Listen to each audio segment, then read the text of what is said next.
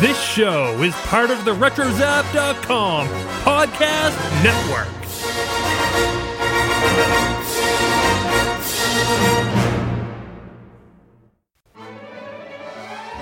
Today's show is brought to you by TeePublic. Head to the Animaniacast TeePublic store by going to teepublic.animaniacast.com. Check out a selection of Animaniacs, Tiny Toons, Pinky and the Brain, Freakazoid, and other designs selected by the hosts of the Animaniacast. Every purchase supports an independent artist and this podcast. It's a win-win situation. So head on over to teepublic.animaniacast.com today. Hey, this is Tom Ruegger, and you're listening to the Animaniacast. Hello, everybody, and welcome to another special episode of the Animaniacast.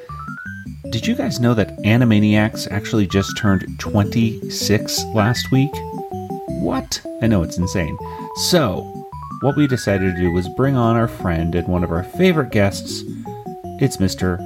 Tom Ruegger. That's right, the creator of Animaniacs himself, and he's going to be discussing episodes 11 through 20 of the series with us. We actually ended up getting so carried away with our conversation that we actually decided to split this episode into two parts. So, despite what you're going to hear me say in a few moments, we will only be discussing episodes 11 through 15 today. But make sure to tune in to our next episode for part 2, where we will be discussing episodes 16 through 20? Question mark? Maybe? Well, you're just going to have to find out in our next episode.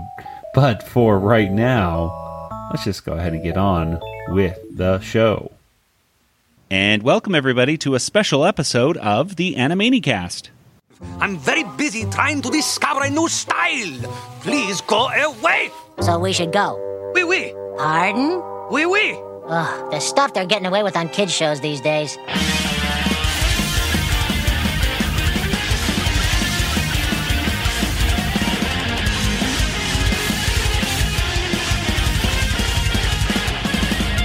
And welcome once again to the Animaniacast. This is the only podcast out there that's dedicated to the animated television series Animaniacs, as well as, Pinky and the Brain, Tiny Toon Adventures, and Freakazoid.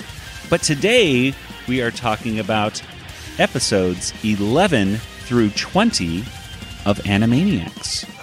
And we have a very special guest with us as well. But before I get to him, let me introduce my co-hosts. In California, it's my brother Nathan. Hello, lady in the tree. Across the country in Georgia, it's Kelly. Hi there.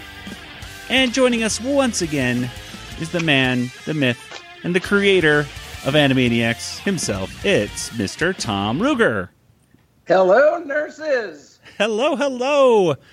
Hey. Yes, we are. This is back for our part 2 of our special series where we basically take 10 episodes of Animaniacs and talk about it for as long as people will listen to us talk about it.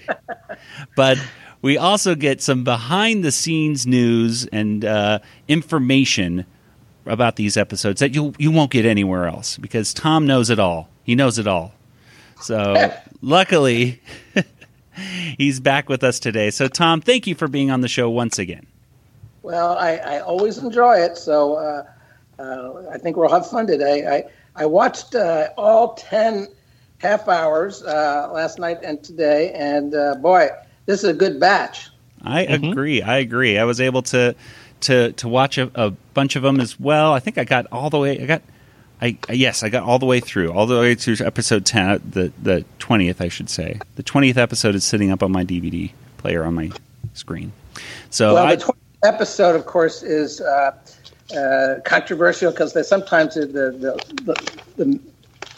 numbers are wrong on some of these episodes. But I think of it as the Hearts of Twilight episode, which is just a classic and probably deserves its own episode sometime, or its own Animaniacast episode. Well, with Tom Ruegger and yes. Paul on there too. I think. Yes. I think so. It's so funny. It's such a great app.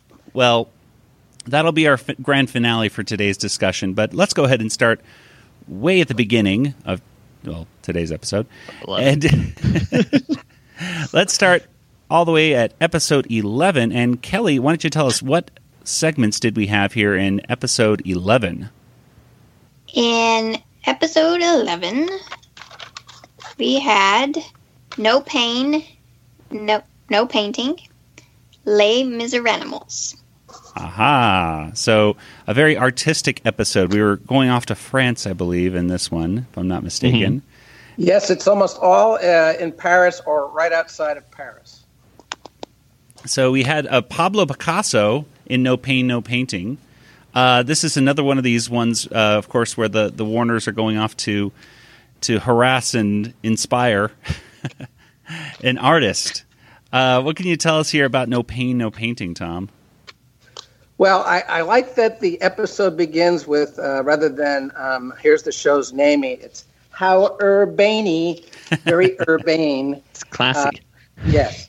And also, the Warners escape by a giant soap bubble from the water tower to get over to France. And not only to get over to France, but to go to another time zone, another period in history, actually. So that's a pretty good soap bubble. This one, No Pain, No Painting, written by Peter Hastings, directed by Alfred Germano and Dave Marshall. And Alfred was, of course, out here in L.A., but Dave Marshall was our man. And you see his name on a bunch of episodes as a director. He was our man at Cuckoo's Nest. So every time you see Dave Marshall's name, you know that it's been animated and drawn at Wang Film Cuckoo's Nest in Taipei. And Dave did so much great work on making these episodes so beautiful that we would often give him a joint directing credit. He really, as our overseas supervisor at Cuckoo's Nest, he was instrumental in making good episodes. One of the things I noticed when watching this thing, there's a very early cameo of Jackie Gleason from the movie Gigot, G-I-G-O-T, 1962. He's the guy on a bike that passes by camera very early in the episode, and it's a caricature of Jackie Gleason from like one of the worst movies ever. Well, Gigot is really kind of unwatchable. I'm glad you pointed that out, because I wrote that down, and I think we talked about that originally, that I was like, who's this Jackie Gleason looking guy? And I had to go look up on Google Jackie Gleason France and saw that's right, Gigot. And you're a good investigator. That's exactly. So bad movie. Yeah, not well. It's just he's playing just a challenged guy, so it's really kind of very sentimental and kind of unwatchable. In this one, I've noticed, and as you guys know, knowing all the Animaniac episodes and having seen them all, we have certain adversaries that the Warners go against. Some of them are sort of sympathetic, like Einstein and Cookies for Einstein he's kind of a nice guy, but he's sort of, he can't quite pull it together, and they're helpful. Then there are guys like the guy at the candy store, the guy in the airplane, and Picasso here, and even Beethoven. But Picasso, he's kind of a jerk. Mm-hmm. And I'm not so sure that was fair. I mean, Stradivarius we have later, he's a total jerk too. So I think we maybe weren't being very kind to these characters. I mean, they all seem very self-obsessed and concerned about their own issues, and and the Warner just get out of here. He's just trying to get rid of the Warners. But I think this is a particularly funny ep because I think Peter and Alfred brought so many clever sort of visual ideas and historically valid comical comments about Picasso and his art. And I just thought it really held together. And of course, we have the Warners being their typical selves, and they notice that he has the letters P and P, his Pablo Picasso initials on his smock, and they keep referring to that as PP on his smock. Did you know there's PP on your smock? Disgusting. D stands for Pablo Picasso. Yeah. but there's great material in here. There's the dogs playing poker, the famous, I think, C.M. Coolidge dogs playing poker image, and that Picasso is trying to get that on canvas, and he just can't do it. He's been through his rose period, he's been through his blue period, and then he gets talked into playing Pictionary, basically, with the Warners, and he has to draw a guitar, he has to draw Mount Rushmore, and the Warners draw this stuff just primitively like kids would, just really bizarre-looking drawings of Mount Rushmore and a guitar, and they are very much Picasso-esque, while Picasso draws a perfect guitar. So this cartoon claims, and I think it's all true, that the Warners led Picasso to his most successful surrealist cubist period. And I just think the cartoon's very funny.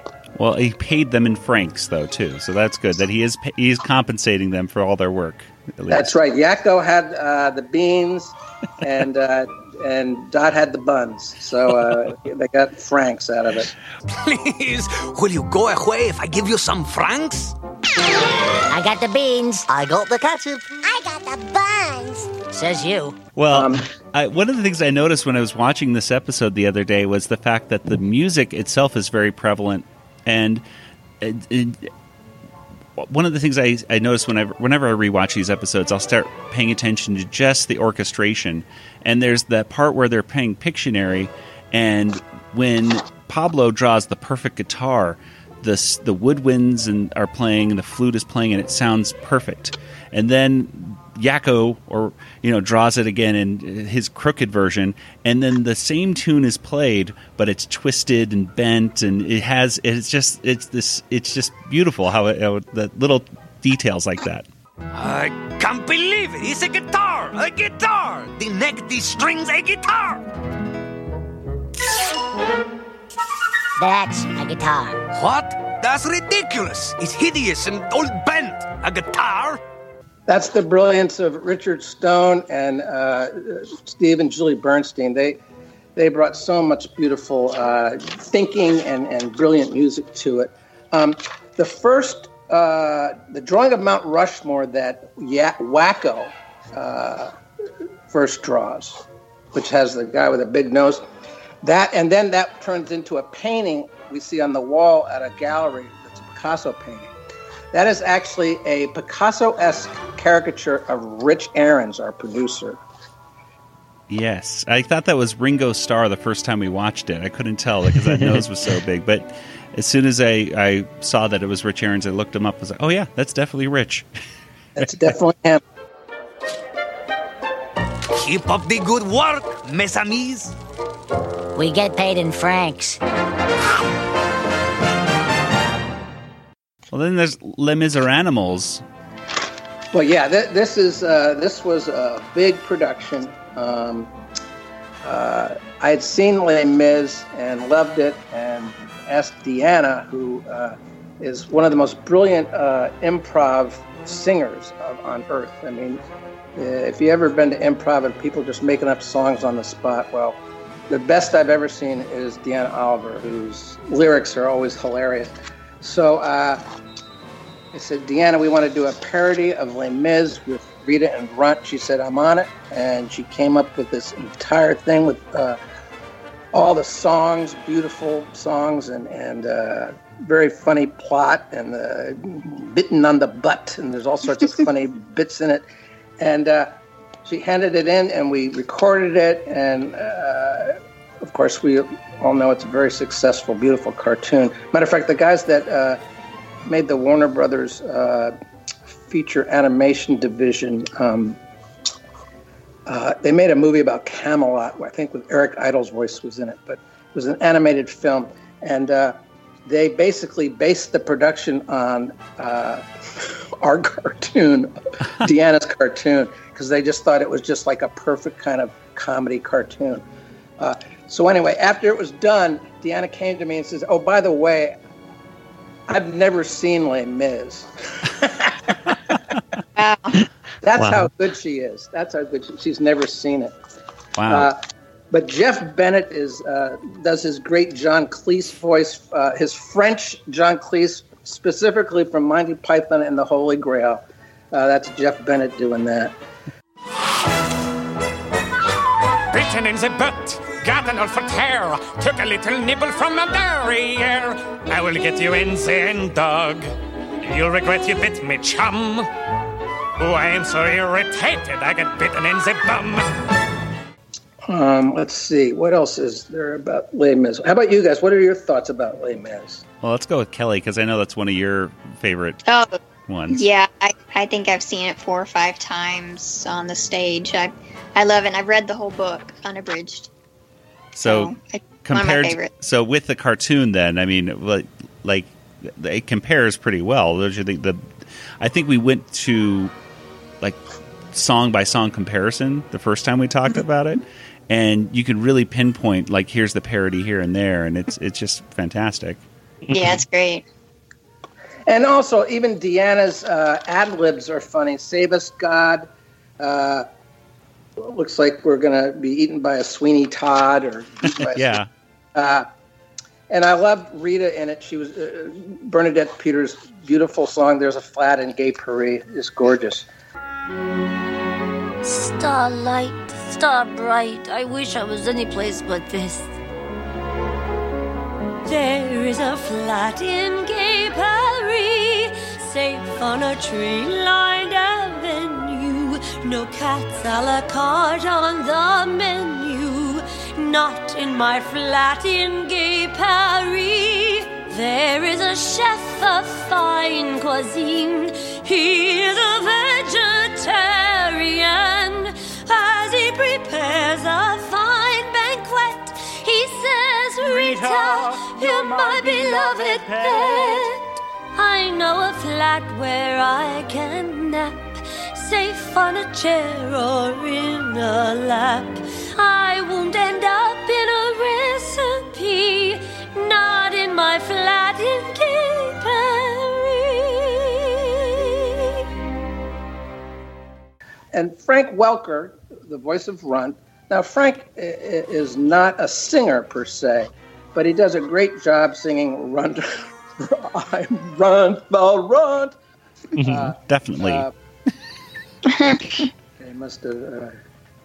the pain will go away. Rita's line, the pain will go away soon. He must have confused me for a cartoon. Yes. That's one of the few times where Rita is actually, you see her getting through some physical abuse right there. I think there was this part where she gets her tail stretched out. And then, of course, there was that gorilla one, which we'll eventually Kiki's get to. kitten. Kiki's kitten, yeah. So, but yeah. It breaks the fourth wall there with that reference to the cartoon. And then I just wrote these down because I love it. Do you hear the poodles bark, barking the bark of angry mutts? It is the high-pitched yap of angry mutts whose mouths will not be shut. I mean, it's great. We will tear down the prison wall. We will destroy the restaurant. We are revolting poodles following Runt Val Runt. Free les miserable animals. Free, definitely free them. Just beautiful. Frank Welker just really stepping up. And then there's something I know we've never done anywhere else in any cartoon that we made on Animaniacs, where I think the term is contrapuntal, where two people are singing at the same time. I love that part. Going around each other, and you can hear both sets of lyrics. They're a little different, and they're singing two different melodies, two different songs. With Runt, Frank Welker doing this, and against the evil dog. Beautiful. Val Runt, you cur, there's no escaping me. Ha ha, ho ho, ha ha ha ha, hee hee. But I protest, I'm an innocent stray. Confess, Camembert, you know it's true. I did not steal that bone, it was you. Toodaloo. It's a tight musical too. Is this just a one segment? Or am I not looking at that? It's just one quick little thing. It's not separated with a commercial break or anything like that. I don't think so. There isn't a wasted moment in it. There really isn't, and it I will tell you, it looks like it was more expensive than many other segments in our show. And I will tell you, it was. Matter of fact, I got called in on the carpet, so to speak, on this one. I said, so you guys, you're not going to really make a lot of these types of cartoons, right? Where it's like really, you get 50 characters and you got a lot of singing and lips. Anyway, I said, well, no, we'll do it now and then. Yeah, not until the next episode. To Paris? To Paris! At the end of the road is a city of Paris. At the end of the road is a city of light. The city of romance. Where they drink, be merry, and dance. And with any luck, and all will find shelter tonight. Vive la France! Let's move on to episode 12. Great. Okay, episode 12 features Garage Sale of the Century and another musical, West Side Pigeons. So let's start off with a talk here about Garage Sale of the Century. Right, but these, just for the record, these are 2 back-to-back half hours that show off Deanna Oliver writing these crazy musicals. Deanna hadn't been featured in the first 10 episodes much, but she's coming on strong in these 2 back-to-back half hours. Absolutely. Garage Sale of the Century was, of course, Ed Asner as the, I think, unnamed character of Vern. I saw in the credits we called him Vern, but I always thought of him as the bear homeowner who was ripping off his neighbors selling junk. And this cartoon, this whole sort of a yard sale where people were getting ripped off, this was based on, and I love my brothers, they're great, but my brother Pete, who was 5 years older than I, he would every year, like in summertime, he would want some money. He would need some money to go do something. So he would go into his junk drawer in his little desk at home and pull out all the junk and crap that he didn't want anymore. And he would gather all the little neighborhood kids, me being one of them, that were younger than he and easily influenced by him. And he would auction off all his crap. And we would, oh, yeah, I want that broken flashlight. I want this, And most of it didn't work. It was junk, but we wanted it because he was an older guy. So that's sort of what Vern is doing. He's really getting rid of his junk. This one is beautifully surreal in that at one point, Wacko gets hold of the guy's garage clicker. And it operates in Wacko's hand. It's broken, but Wacko gets it working again, but it doesn't work correctly. It works surreally now, so that the garage flips over now. Instead of the door rising, the garage flips over, and it makes he aims it at some people, and they kind of go upside down for a moment, and then later these 2 beautiful girls who are designed like Dickie Moore Disney young women drawings. And they go by, and Wacko sees how pretty they are, and he aims the remote at them, and Dot grabs it out of his hand. That's enough out of you. So anyway, this is a fun episode. It's animated by TMS, and we usually try to give TMS the more complicated things, like Les Miserables. This was sort of, we were giving them, after Les Mis, we gave them kind of an easier one, which is just a few characters to deal with. There's a caricature of Nick Hollander in this one, where he wants his money back. He's voiced by Rob Paulson, but he's a customer, and it's definitely a drawing of Nick. So anyway, yeah. There's some other cameos, too. You got Buster and Babs and Dizzy Devil, and even Batman is running to get his money back, I think, at the end. So if you look carefully... Batman's in the crowd. I didn't know. That big crowd, that giant down angle. You have to pause it to look at any of those people, though. Yeah. But that just shows you the little details and everything. Even in a quote unquote simple episode, something like this, there's still all that detail if you really look at it. Easter eggs, as it were. And also, Rob Paulson does his great Pat Buttram impression. Right. I love that. May I help you? Warner's the name. Auctions are my game. See, this is a nice garage. I can get you top dollar for it. Top dollar. What? Yes, sir, Bob. We'll auction it off to the highest bidder. Lots of money. Ooh, you'll be rich, I tell you, rich. What do you say? I don't think. Good man. I'll start the bidding at 25 cents. 25 cents? 25 cents. 25. Do I hear 26? 26 cents. 26. Do I hear 27? 27 cents. 27 cents. 27 cents. Going once, twice. Sold. Ooh, you're a lucky man. You! Oh. Get out of here! Was this your first time working with Ed Asner in this episode? I think so. And, of course, we then claimed him for Freakazoid as our police guy. And he was, really crucial to Freakazoid because he was Freakazoid's best pal. And they shared interest in the same stupid things. Okay, and then now let's go ahead and move on to West Side Pigeons. Yeah, and here we had early on in the production process.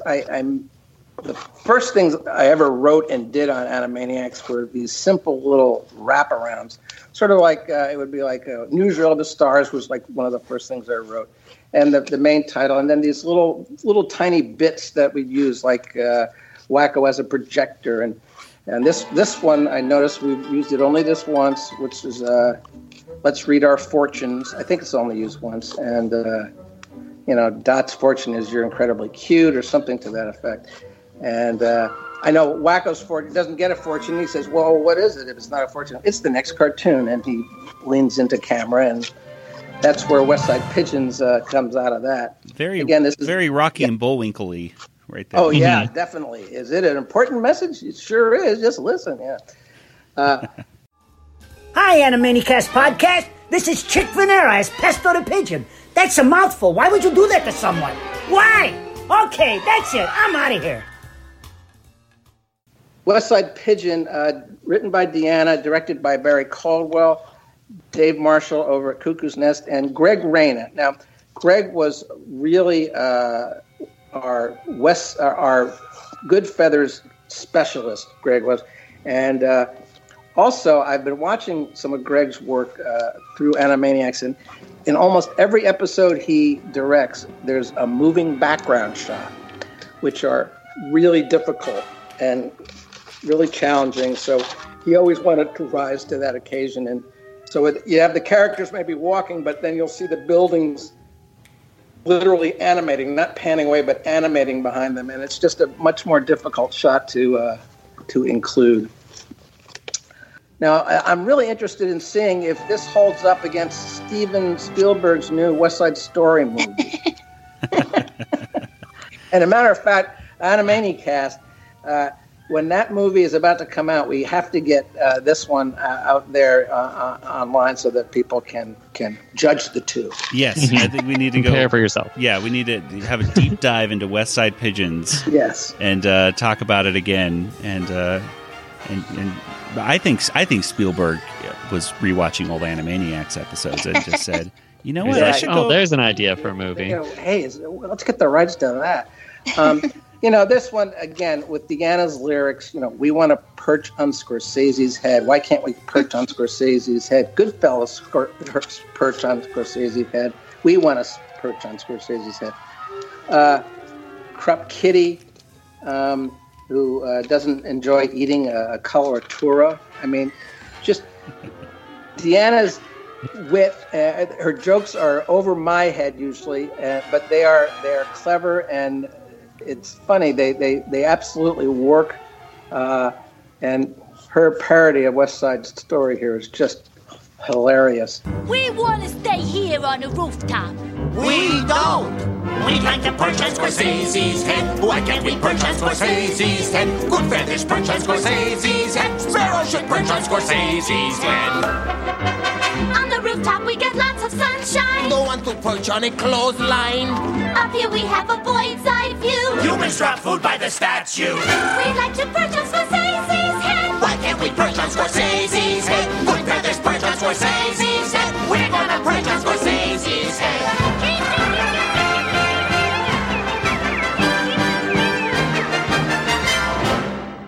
The Carluta song by Squid. Again, Maurice LaMarche is not, he's not Tony Bennett, but he's not Frank Sinatra, but he does a great job. Carluta, I love you back.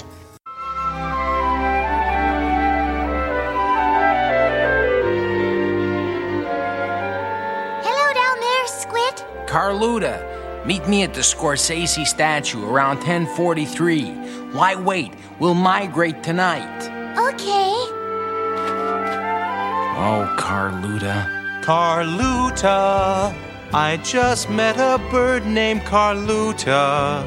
And please don't think me rude, but I think I'd like to brood with Carluta. Carluta, Carluta, Carluta.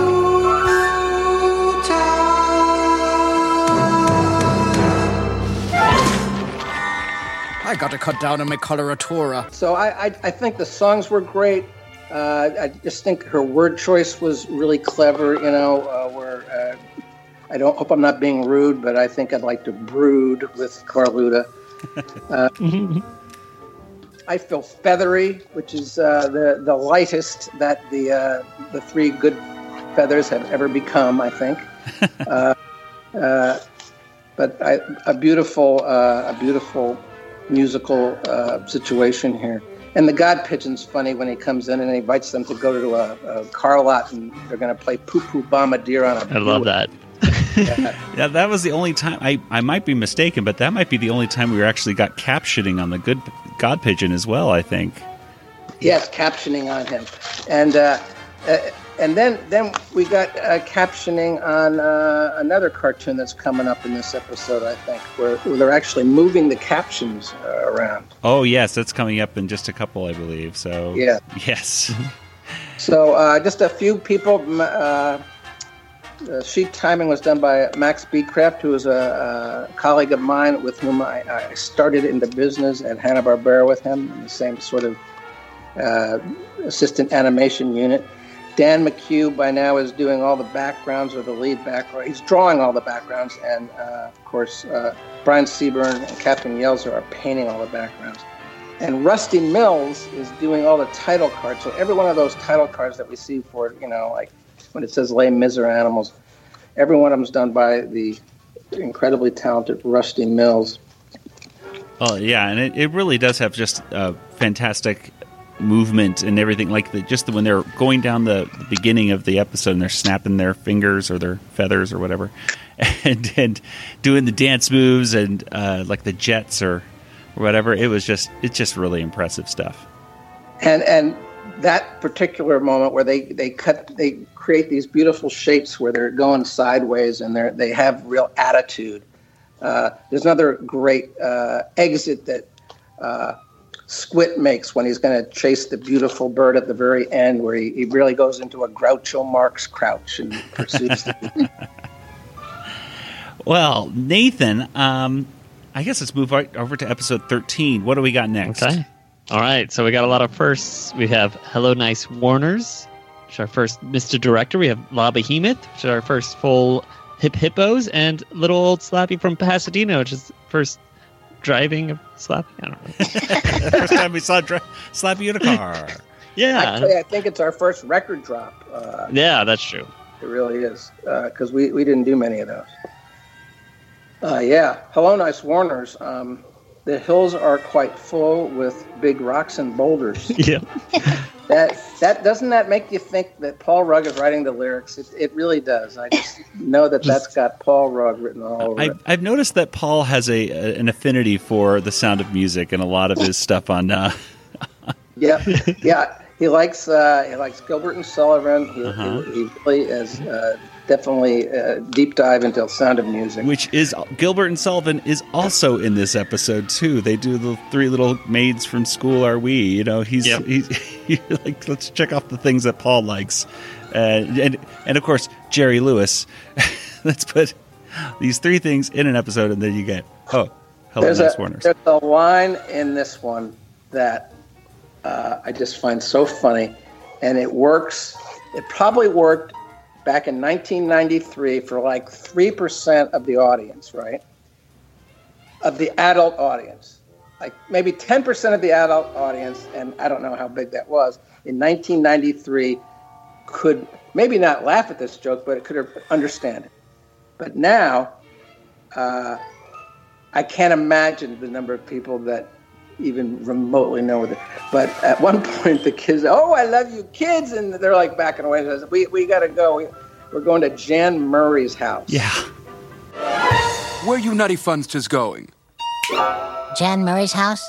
Now, Jan Murray was really, he was like a Catskill comic, and he was on TV when I was a kid, so we're talking about, 55 years ago.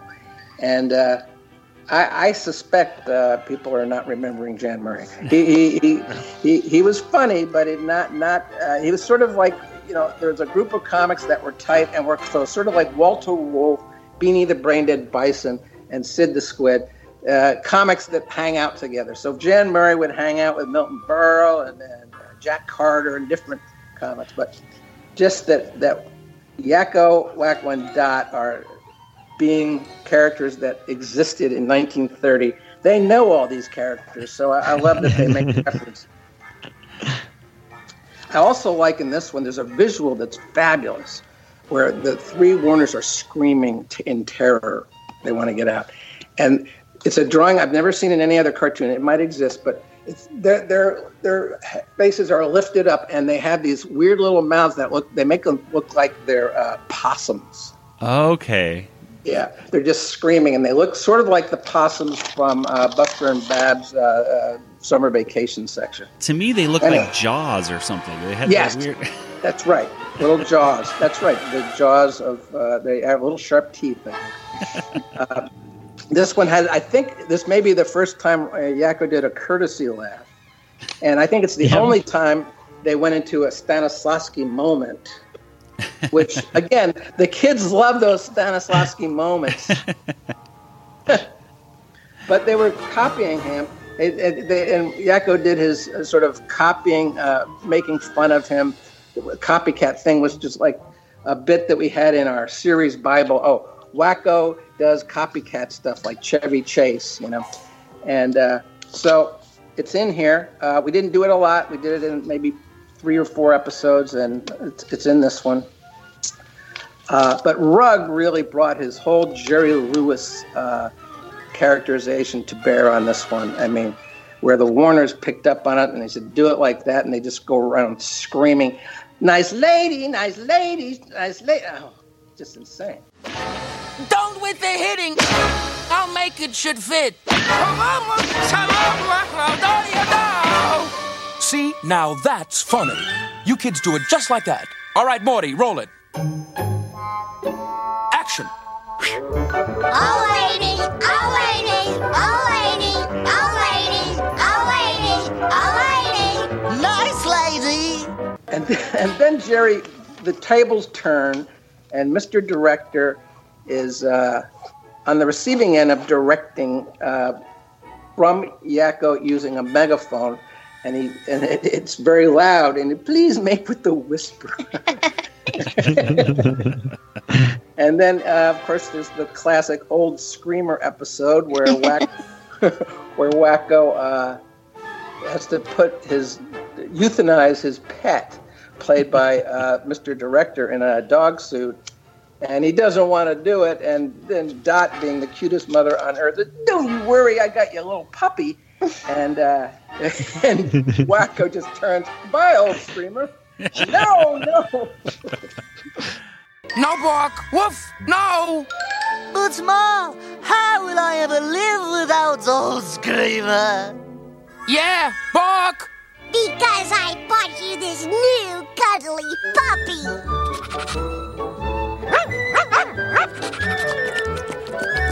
Oh, a cute little puppy. Goodbye, old Screamer. Ow, bark hurt. Very, very, this is one of Rugg's funniest, just a brilliantly written cartoon. And the way he performs Mr. Director, oh, monster with teeth and paws. I mean, just crazy stuff. Well, Well, we also have the Indiana Jones parody at the end too. Illinois Smith. The whip. What whip? What whip? This whip is not working. Not working whip. Whenever he does Jerry Rugg, it turns into Yoda speak. It's all like the words are all inverted and backwards. Maybe that's why I like it so much. Yeah, I think that might explain Explains something. a lot. I have to go. I gotta leave. Yes, to go. Maybe we shouldn't work together. You're good, but not for me to work. I should go. Leave, I should. Why I go. Are you sure? Oh, yeah. Going is good. Staying is bad. Bye.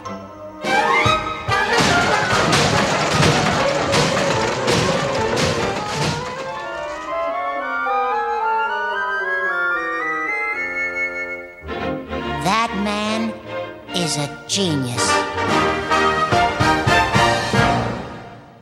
Then we go to the hip hippos right here. So let's La Behemoth. Now you see, I've been away from the show for many years, and so I really enjoyed watching these. I wish I had watched the whole batch when we spoke about the first 10. I'd like to probably talk about them again someday. But this one, Hip Hippos, this was not the first Hip Hippos written. Right. The first Hippos written was Moving Experience, written by Peter Hastings. This is showing up before Moving Experience. And the reason is because we made these shows, I had all the episodes in cards on the wall. And on each card was the length of the episode, and I knew I had 22 minutes to fill. And so, if I needed a 6-minute cartoon, because I had, 15, 16 minutes done already, and there is a 6-minute cartoon, I would grab it. So Hip Hippos, La Behemoth was ready, as was the other one, but here we had this really great cartoon to match it up with, and this was, of course, again, one of those big musical numbers. In this one, we actually hired famous, accomplished opera singers to play these roles, because Frank and Tress didn't need to sing opera. They didn't need that. Anyway, so Nick Hollander wrote this, and he's from a very brilliant musical family. His father was the concert master of the NBC orchestra throughout the 40s and 50s, which means he's the lead violinist, and basically the whole orchestra kind of follows his lead. And Nick's brother was the star of Piano Rag that we made. Right. Remember that one. So Nick wrote this. He wrote all the songs, and of course Richard and the Bernsteins did all the music. So I thought it showed the hip hop was probably as well as they've ever been shown, and it wasn't intended to be their premiere.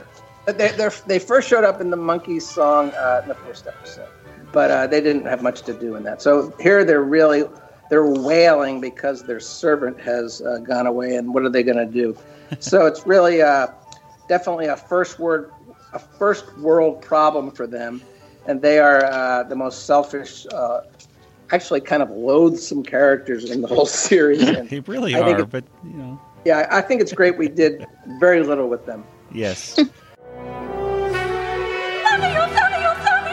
Marita, Marita, Marita, what shall we do? What will become of us two? The help is gone, the maid is through. What will become of us two? Uh-oh, now who'll clean our cages? And then we're going on to Jan and Dean's song right here. Little lady from Pasadena turns into little Slappy from Pasadena. Right, but the words, the record is really a record drop. It's the little old lady from Pasadena, right? Yes. And we just said that the cartoon was called Little Slappy, but it's Slappy driving around in a fast car, carved together by Tom Minton, who's a brilliant writer. I would say that this was in the whole scheme of Slappy, it's not that interesting a story. You know what I mean? Yeah, it was cute. I do remember it a lot as a kid, though. I remember seeing it, and I just liked the song as a kid, and it was nice to see it. So, as ways to take up a couple minutes, I think it can't go wrong. Right? Fun animation to it. Yeah. And yet it's and listen, I'm not. My goal here is not to downgrade or critique or negatively critique these shows, but it's really not. The ending isn't Slappy because Slappy gets called off by police at the end, which she doesn't let that happen. That's not something that's going to happen to her. She's going to go in the tree and lock the doors, and they're not coming in. That's when the second part of the episode should have picked up, and then you see her like on the live LA feed right there. Yeah. Police chase. Yeah, one of those. Exactly. See, that would have been great. That's probably the way we should have gone there. It should have been like OJ. Well, let's go ahead and get into episode. This is episode 13. No, 14. Let's get into episode 14. And Kelly, what segments are featured in this one? We have La La La and Cat on a Hot Steel Beam. Yes. So this one, and I don't know if there are other episodes exactly like this, but the opening of episode 14, and I think there might be one other in the whole scheme of 99 episodes, but this is my preferred opening for the show, which is Newsreel of the Stars, and there's not a fade out on Newsreel of the Stars. It goes black and white and the end of the tower at the end of Newsreel of the Stars, and then it literally we zoom in on the tower from our main title, and there's no cut, so it's no fade out. It's Newsreel of the Stars, and then it's time for and it's a beautiful, perfect match. And why we didn't use this more, I don't know, because every time we use Newsreel of the Stars, we should have done this, and we didn't. But I love this connection. Yeah, I think we agree. I think we had that exact conversation. We talked about it on the show. We're like, we're tired of Newsreel of the Stars, but actually, this was so much better just to have it this way. Like when Newsreel of the Stars is on there, it should be with this connection. Yeah, I agree with you. Yeah. I must have listened to your show. Publicly, the studio has disavowed any knowledge of the Warners' existence to this very day, when the Warners escaped. It's time for Animaniacs, and we're zany to the max. So just sit back and... Now, this one has Mime Time in it. Is this the first Mime Time? I don't know if it is. I think so. It is, yeah. Yeah. Today on Mime Time, trapped in an imaginary box.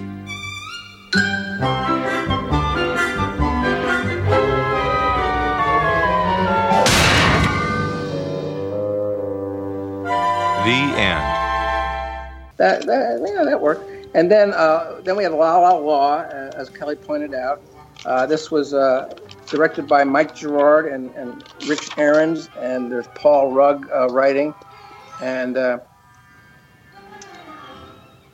I love the beginning where Scratch and Sniff is coming out of a store, and the store is Freud's psychoanalysis shop, and there's a sale on psychiatric couches. Yes, it's a blowout sale, and just weirdness.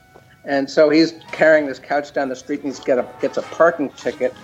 And now, this is totally obscure, but Nathan probably knows about this. But in Burbank, there are no parking meters. So that's an error in this cartoon because Scratchy gets a parking meter ticket in Burbank, and that's one of the beautiful things about Burbank. There are no parking meters. There's like 2-hour parking everywhere. As long as you're moving in 2 hours, you're okay. Anyway, So he was right to fight it. He was right to contest this parking ticket. He should have. He should have brought that up. But they had a whole parking meter. They had a parking meter made and a parking a courtroom. So we just should have changed it to Woodland Hills, but we didn't. I love the bit with Wacko is a Xerox machine. I thought that was wonderful. It is a very. I put when I was watching it, I said this is a very punny episode. There's the shadow of a dot, and even the it was total puns. Yeah, the judge, in fact, is really trying to go against this, and he hates puns. Yes, he hates these puns. One more pun like that, and I'll find you in contempt.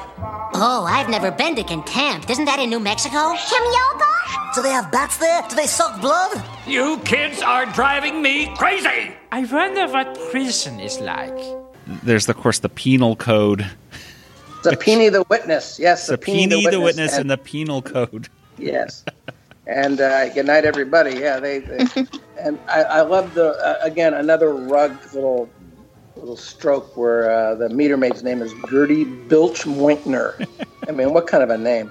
Or and she's not Nana Puntridge. She doesn't know Nana Puntridge. I mean, just the funny names he throws in. Yep, the penal code. They wind up asking Dot and Wacko go up and ask the witnesses questions like, do you have any candy? That's not a very helpful question. Also, the mime, of course, gets pulled in as their silent partner at their law firm, which I thought was very funny. Miss Bilch-Mointner, why did you give Dr. Scratch and Sniff a ticket? His parking meter had expired. That's a violation of the Burbank Penal Code. The what? The Penal Code! The Penal Code! You know, the two of you ought to get together. Miss Bilch-Mointner, you're a meter maid, is that correct? Yes. Do you do windows? No, of course not. What kind of maid are you? Then we have. Well, let's move into the Mindy and Buttons one, which this is, I think, one of the stronger Mindy and Buttons. Actually, Cat on a Hot Steel Beam. Yeah, I think it's. I think of the first batch, it's the best, and this was probably because Barry Caldwell literally lived with this thing for a couple of months. He really broke his back on it. Barry Caldwell being one of the directors and storyboard artists on the show and on Tiny Toons, he was big too. But this one, he really he wrote it, he boarded it, he directed it, and he had some help on it with Greg Reyna, but it's really a great accomplishment. And it also has some great little references to cartoons where people or characters would walk on skyscrapers under construction. There's like Popeye references, Sweet Pea references. I think there's some other characters. Tom and Jerry, I think, is in there. Tom and Jerry come running in. Yeah. And the Warners, of course, go racing past. One of the weird moments is that this Mindy, who is basically roped to a tree in her yard, which is like, when I think about it, it's got to be against the law.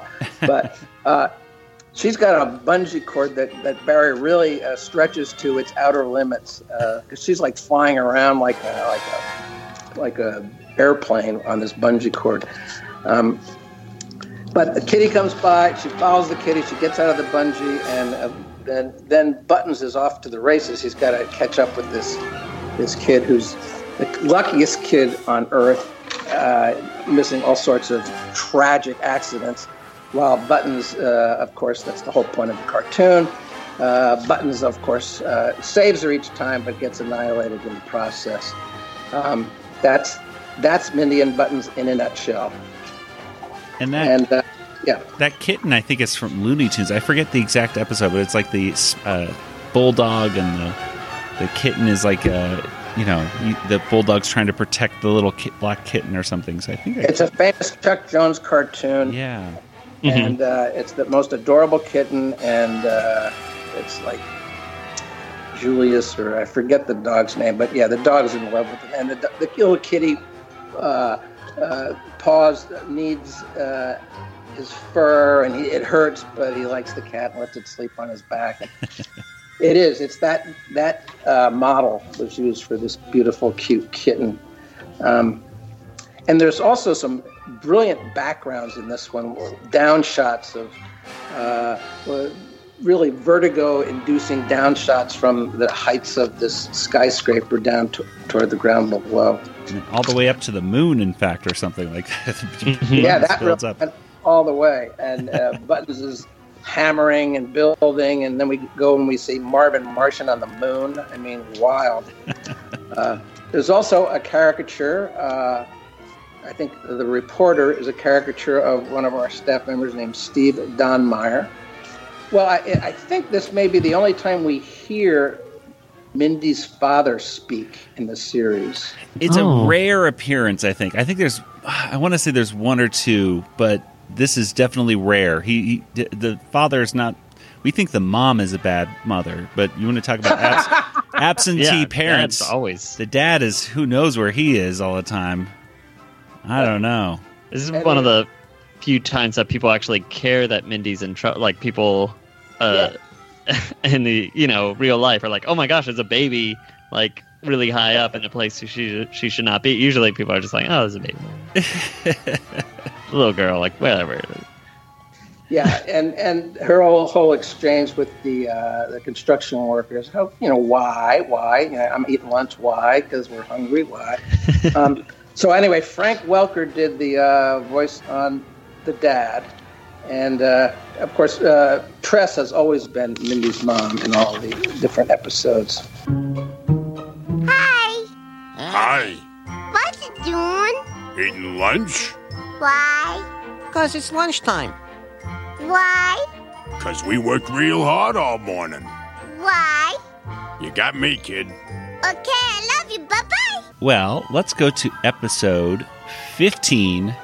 And now we're getting off the planet for this one because it's a very space-themed episode. We have Space Probed and then Battle for the Planet. So Pinky and the Brain come back for this one. Yeah, this is a really nice little. The first one's real sci-fi, and in the second one, the Pinky and the Brain are trying to create the illusion of sci-fi and fail miserably. But this thing was written by John McCann, and I just think it's one of his greatest efforts vis-a-vis the Warners. The episode starts with, the half hour starts with, instead of here's the show's naming, it's Wacko in Space saying Andromeda Strainy. And and also we get a water tower escape in this one, which is a circus cannon, and they're like human cannonballs that shoot them out to the front gate. Yeah, these are really fantastic animated sequences too. These escapes whether it's the bubble or the cannon, stuff like that, and of course later on, I think it's in this episode they actually start going back into the tower as well. And yeah, they do. That's right. These were really laid out and animated by Rich Ahrens and Rusty Mills, and then TMS did a beautiful job on them. But this particular cartoon, Space Probe, was done by by Cuckoo's Nest, Wang Films, with Dave Marshall over there. Gary Hartle and Rich Ahrens were directors on this, but it's a very, very funny script. And what I love about what Dave and Wang and Cuckoo's Nest bring to the Warners is they really know how to make the Warners look as cute as ever. I mean, they're always cute in Cuckoo Nest cartoons and in Star Toons cartoons. They're really, really cute. They're beautifully animated in TMS cartoons, but not quite as cute. It's the way they do their eyelids and their chubby little cheeks. They're just adorable. And I also like Jim Cummings as the toe. He does the voice of the toe in this. Bring me a Q-tip. Who could have thought a toe could be so disgusting? Just that make him was really do my cuticles. And I mean, this is a fun one because the aliens really don't know what to do. I mean, if an alien came to Earth and met the Warners, what would they do? Well, they pretty much do what they do in this cartoon. They wouldn't know what to do with these guys. They're trying to probe these characters. They're trying to, get at what human beings are like. And of course, the Warners are anything but normal human beings. So they don't know. They're getting lifted up. They don't know if they're going to be examined or dry cleaned. I love that line. What are doing the rest of the day? Inspect their bodies. Excuse me? I think I should warn you. We've eaten within the last 24 hours. Look, it's Big Fat Scotty from Star Trek.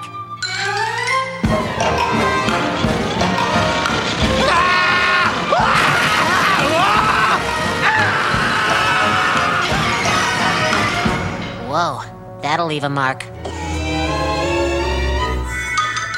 Now, don't get up, really. Hey, listen, Yoda. While you're recuperating, you mind if we take a look around? Maybe play a game of tag? Yeah. Hey, thanks! Oh, by the way, tag, you're it! Well, Kelly, let's just to humor me, Kelly. What's your favorite part in this cartoon? They call him Yoda. They do call him Yoda, and and consistently they never give it up. Yakko is convinced the guy is Yoda. I love that they're running all around the ship, and they run into a room where they find Elvis and Bigfoot and Jimmy Hoffa and Amelia Earhart. And get out of here. We don't want to be bothered. Had a good deal. And in so many sci-fi parodies, you're just kind of like jammed into here. We have, aliens, and then you have even Star Wars and Star Trek characters, and the Jetsons, and just it's just jammed full with little quick. It is jammed full. That Jetsons bit is great. Jane stuff is crazy. Oh, this is the one. This is the cartoon where the Warners see the subtitles and react to them, move the words around to get what they need. Are these typical human creatures or something? Are these typical Earth creatures? Yeah. Yeah, I jotted down some of the cameos. Pinky and the Brain are a cameo. They're in cages. Mel Gibson, Marvin the Martian, Picard from the Star Trek, Darth Vader's in there. The Jane Jetson bit, Stop This Crazy Thing. And even Hello Nurse shows up. Oh, yes. Yakko wishes for her. And by the way, Yoda was played by Mo, in case you're wondering. Yes. Did you know that was Mo? You probably did. Yes. Maurice LaMarche, for everybody who's not used to nicknames. Yeah. Wait, speaking of Maurice's nickname, is that do you have any idea how he's called Mo? Like how that came around? Just he says, "Call me Mo," or how'd you find that? I think Mo is and I could be wrong. You know how people named Richard are sometimes called Dick? Uh-huh. I think Maurice. It's like, do you know that women named Margaret are sometimes called what? Peggy. And now, how does that make sense? Yeah, I don't know. So, I think Mo is a typical Maurice. I mean, okay. I think maybe Mo of the Three Stooges might be a Maurice, but I could be wrong. I don't know. Something. I'm probably wrong on that. Wow, I'm not as good as you, Yoda. See you later. Let's go to the War of the Worlds one then, the parody of this. So this is Battle for the Planet. Just taking the synonyms of War of the Worlds and putting Battle for the Planet. Yeah, this is an early Pinky and the Brain, very early. Peter and Alfred Gimeno directing, Peter writing. Very much a direct sort of, not a parody, but almost like taking the plot, the news that this happened as a radio show years and years ago, that Orson Welles did this War of the Worlds performance on the radio, and that it freaked out people around the country, including my uncle, by the way. My Uncle Richie was listening, and they lived in New Jersey, and the broadcast Grover Mills, New Jersey, was where the aliens had landed and were annihilating people. Well, he was listening to this and really got freaked out. Oh, I mean, he didn't go running, but he had missed the earlier disclaimer, so it was pretty freaky. Also, this is such an early episode of Pinky the Brain, and there are other early ones, but Pinky's voice is lower in this one. Yeah, I noticed that. So we're still finding our voice on this. I like that Brain calls television the great deceptor. Why would they be scared of us? We're so small and we're practically the size of mice, Brain. We are mice, Pinky. Oh, right. Well, there you are then. It's not a question of size, Pinky. It's a question of scale. Watch the monitor. Zounds, Brain! You're gigantic! Television, Pinky. The great deceptor. No. But how appropriate that Orson Welles, of course, was behind War of the Worlds, and now we have the Brain. Yeah, with a very Orson Welles-ish performance. You wonder if Brain actually heard the thing. He's like, that sounds like. That's a great idea. That guy sounds just like me. We should have done that. That should have been it. Well, later on when we did the Third Man parody, where Brain played basically Orson Welles' character in that cartoon. Yeah. Now, in this cartoon, I noticed a couple of caricatures. One was in a control room. The animator from the first episode of Tiny Toons was one of the control room technicians. Oh, okay. And Katie Kaboom's parents and Katie Kaboom's son, they look like they're the family watching TV like the sample of American people watching it. Yeah, jumping back, now that you mention it, even in La La La, there's like those similar characters that you see, like Elmira's parents or something like that, or like in the jury box or something weird like that. Yeah, when the design artist for the characters was running out of time, you'd go through the pile. This could work. Yes. I like Pinky as an alien just wearing a glove. I think that's pretty good. Yes. What else do we know about this one? Well, I was thinking last night, at the very end of it, of course, everybody is, they just laugh, and the newspaper says, it's such a hit, and this is the show to see. And it really almost felt that like Mel Brooks, the producers or something, like, they hit a Springtime for Hitler offensive show in mind, and instead everybody laughs at them and just thinks it's a great show to watch. So, and this is and as you guys, I think we've talked about this before, one of the most difficult things to achieve in any kind of entertainment is when in the story you tell the audience, this thing is really funny. And as we're doing here, we're saying, this was so funny that the world, laughed. No one was worried. It was so funny. The world just thought it was laughing. They want this kind of thing because it's so fun. But if it's not that funny, it's like, I don't know. Yeah. So that's why you really never want to get into the situation where you're saying, the show you're going to see coming up is really funny. Because if it isn't, you're a liar. Yeah. So that's the only problem. People are like, oh yeah, try me. Yeah, exactly. So that's where we're going to be stopping for today. Make sure to listen to next week for part 2. And if you haven't listened to Tom, by the way, speaking about episodes 1 through 10 of Animaniacs with us, that just happened a couple months ago. So check out animaniacast.com. Or if you're subscribed to this podcast, just go back a few episodes and you'll be able to find that as well. It's this information you're not going to find anywhere else, I think.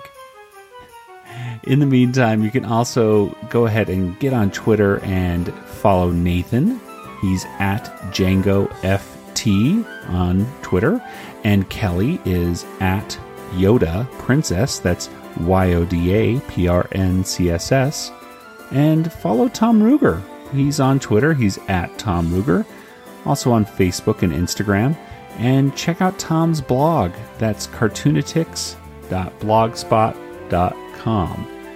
As for the Animaniacast, make sure you can like us on Facebook, you can follow us on Instagram, on Twitter, and subscribe to the Animaniacast on your favorite podcast player so you never miss an episode.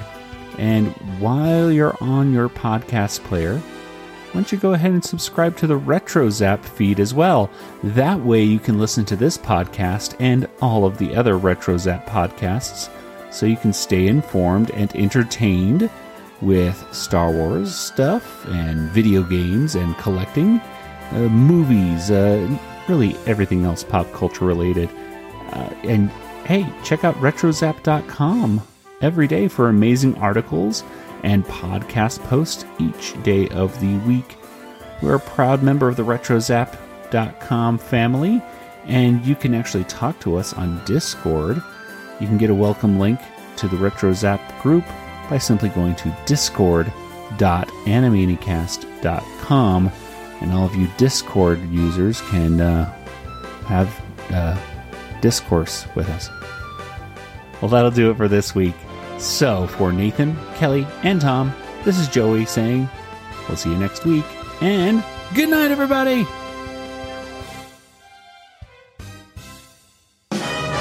This podcast is not endorsed by Warner Brothers or Amblin Entertainment and is intended for entertainment and information purposes only.